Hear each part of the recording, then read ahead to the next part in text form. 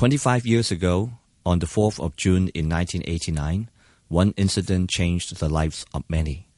The Tiananmen Massacre.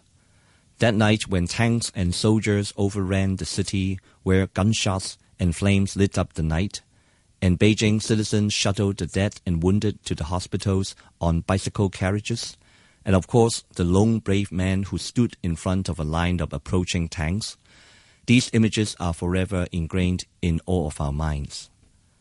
I still remember how the news of the deadly massacre reached me.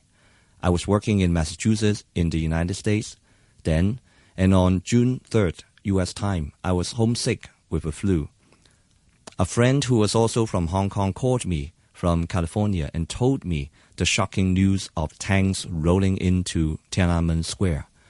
I got up and turned on the TV right away, and for days I was glued to the tube watching CNN's coverage live from Beijing.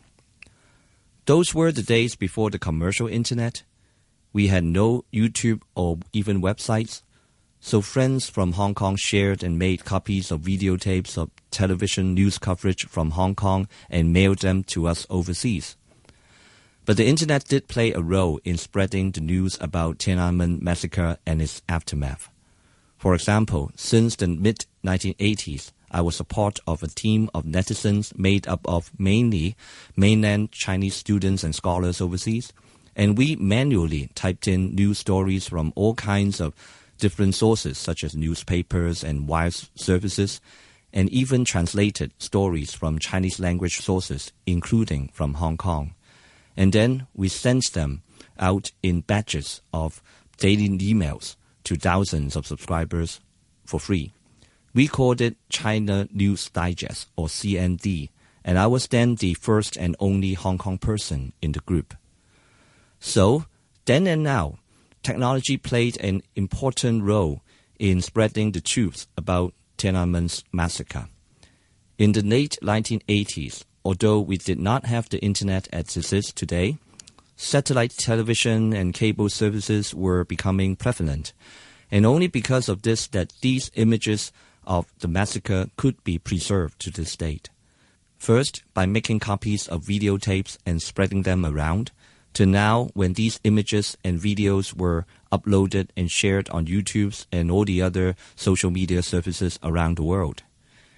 Even those daily emails that we sent on CND can still be found today on Google and other search engines from various internet historic archives. So, the quest for a reversal on the verdict and justice for the victims of June 4th continues.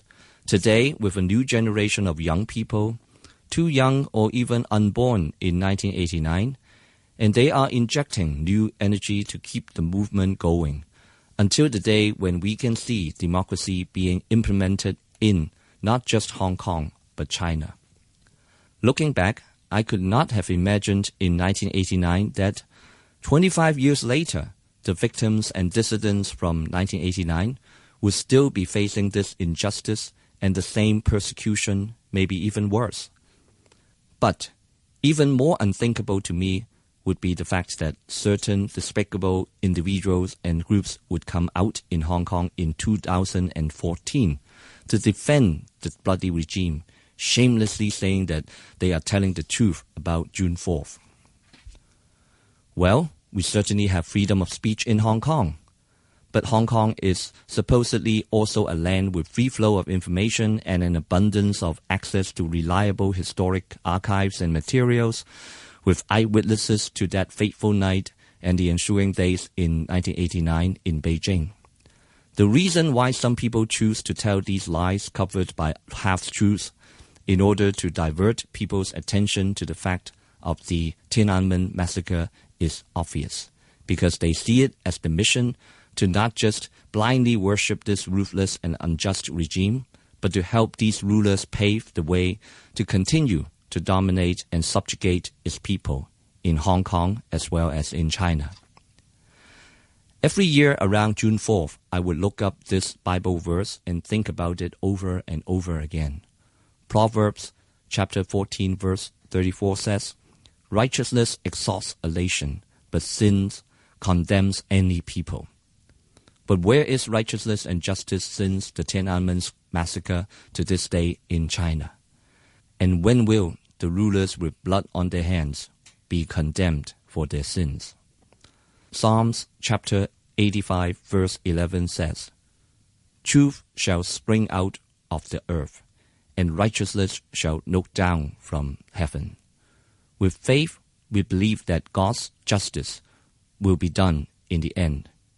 If we can stand firm on this ground and preserve and spread the truth about the June 4th massacre for 25 years, we are not afraid if we need to do it for even longer. In the end, justice will be served from heaven on earth. It will be just a few more days before the 25th anniversary of the June 4th massacre. Let us continue to pray for peace and blessing for the victims and their families, and to those who continue to be persecuted because of their dissident activities since 1989. And see you this week on the evening of June 4th, 2014 in Victoria Park, as we have persevered and continue to do so for so long. And let us once again tell these bloody killers of the Tiananmen Massacre in force and in number, we stand against you, and we stand for justice, democracy, and human rights for China.